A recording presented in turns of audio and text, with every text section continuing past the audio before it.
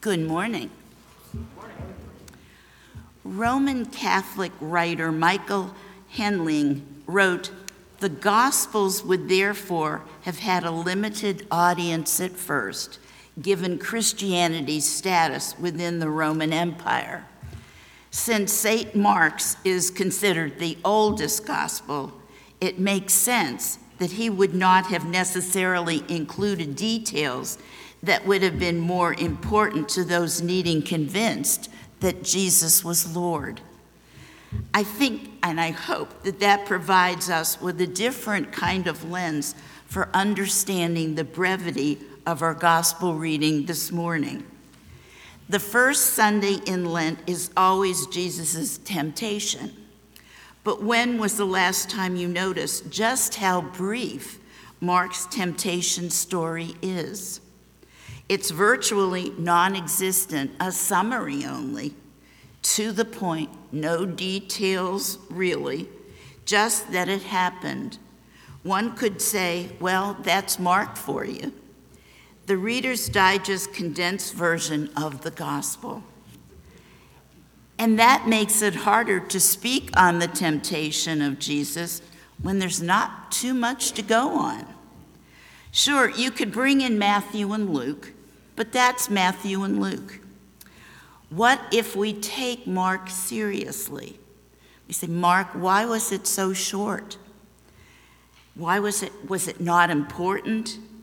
Or should we be paying attention to something else? Maybe temptation doesn't matter as much to Mark, or it matters differently. So then what does matter? In asking that question, it appears that maybe I'm giving more weight to the baptism of Jesus, which is as brief as his temptation. So which one wins? If you choose temptation, then you have to read forward in Mark. What tempts Jesus? What tempts us? Yet Jesus' baptism totally matters for Jesus' temptation, as you know. God rips apart the heavens. The Spirit descends. The Spirit enters into Jesus. It seems that no resistance of temptation is successful without the presence of God. And therein lies our promise, not necessarily that we have the power to defend and deflect temptation. Just put a plate of freshly baked brownies in front of me. Not that we are capable of taking on Satan in the wilderness, or at least, I know I'm not. Not so much that baptism is our guarantee that will shore up the walls to keep out that which seems to threaten our belief, our trust, our relationship with God. It's that now all battles with evil, with that which tempts us, the game is changed because God is present. We are not asked to do this out on our own, and God tears away our every attempt to say, "Well, I appreciate your help, God. I've got this. I can figure it out." We don't want help. We don't want to ask for help. Help is a sign of insecurity, exposes weakness. But more so when it comes to issues of faith, lowering our ability to thwart sin. It seems we are even good at pretense before God. But that's where Jesus' temptation in Mark should shatter our carefully constructed faith worlds, or at least the ones we create for the eyes of others only.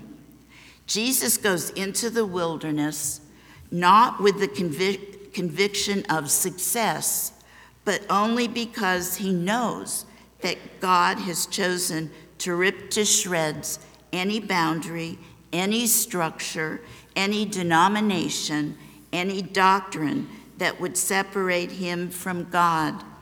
He enters that wilderness only with the promise of God's presence, not with fighting skills, not with self-help strategies, not with techniques for passing the test, but only his personal knowledge because of God's direct words to him alone, that God will be there. To preach the temptation of Jesus in Mark means that our preaching task is not to offer a list of temptations that tempted Jesus, that then we should be able to deflect. To preach the temptation of Jesus in Mark is to call attention to our greatest temptation, the temptation to think that God is not present. We are tempted to believe that God is absent. God has given up, withdrawn. Why? Well, you name it, a whole host of reasons we could all list. We are fully aware that we are not worthy of God's love, which we tend to perpetuate during Lent. We are fully aware, if we are honest, of those excruciating times when we think God is silent. Our gospel reading today on this first Sunday in Lent says to us clearly, unapologetically, without any doubt, that God is present in it all. We will not have the same temptations of Jesus. The point of contact is not necessarily that Jesus was tempted, yet without sin. But we can look at Jesus' temptation, whatever it is, whatever it turns out to be, and say, God was there. God is present. Amen.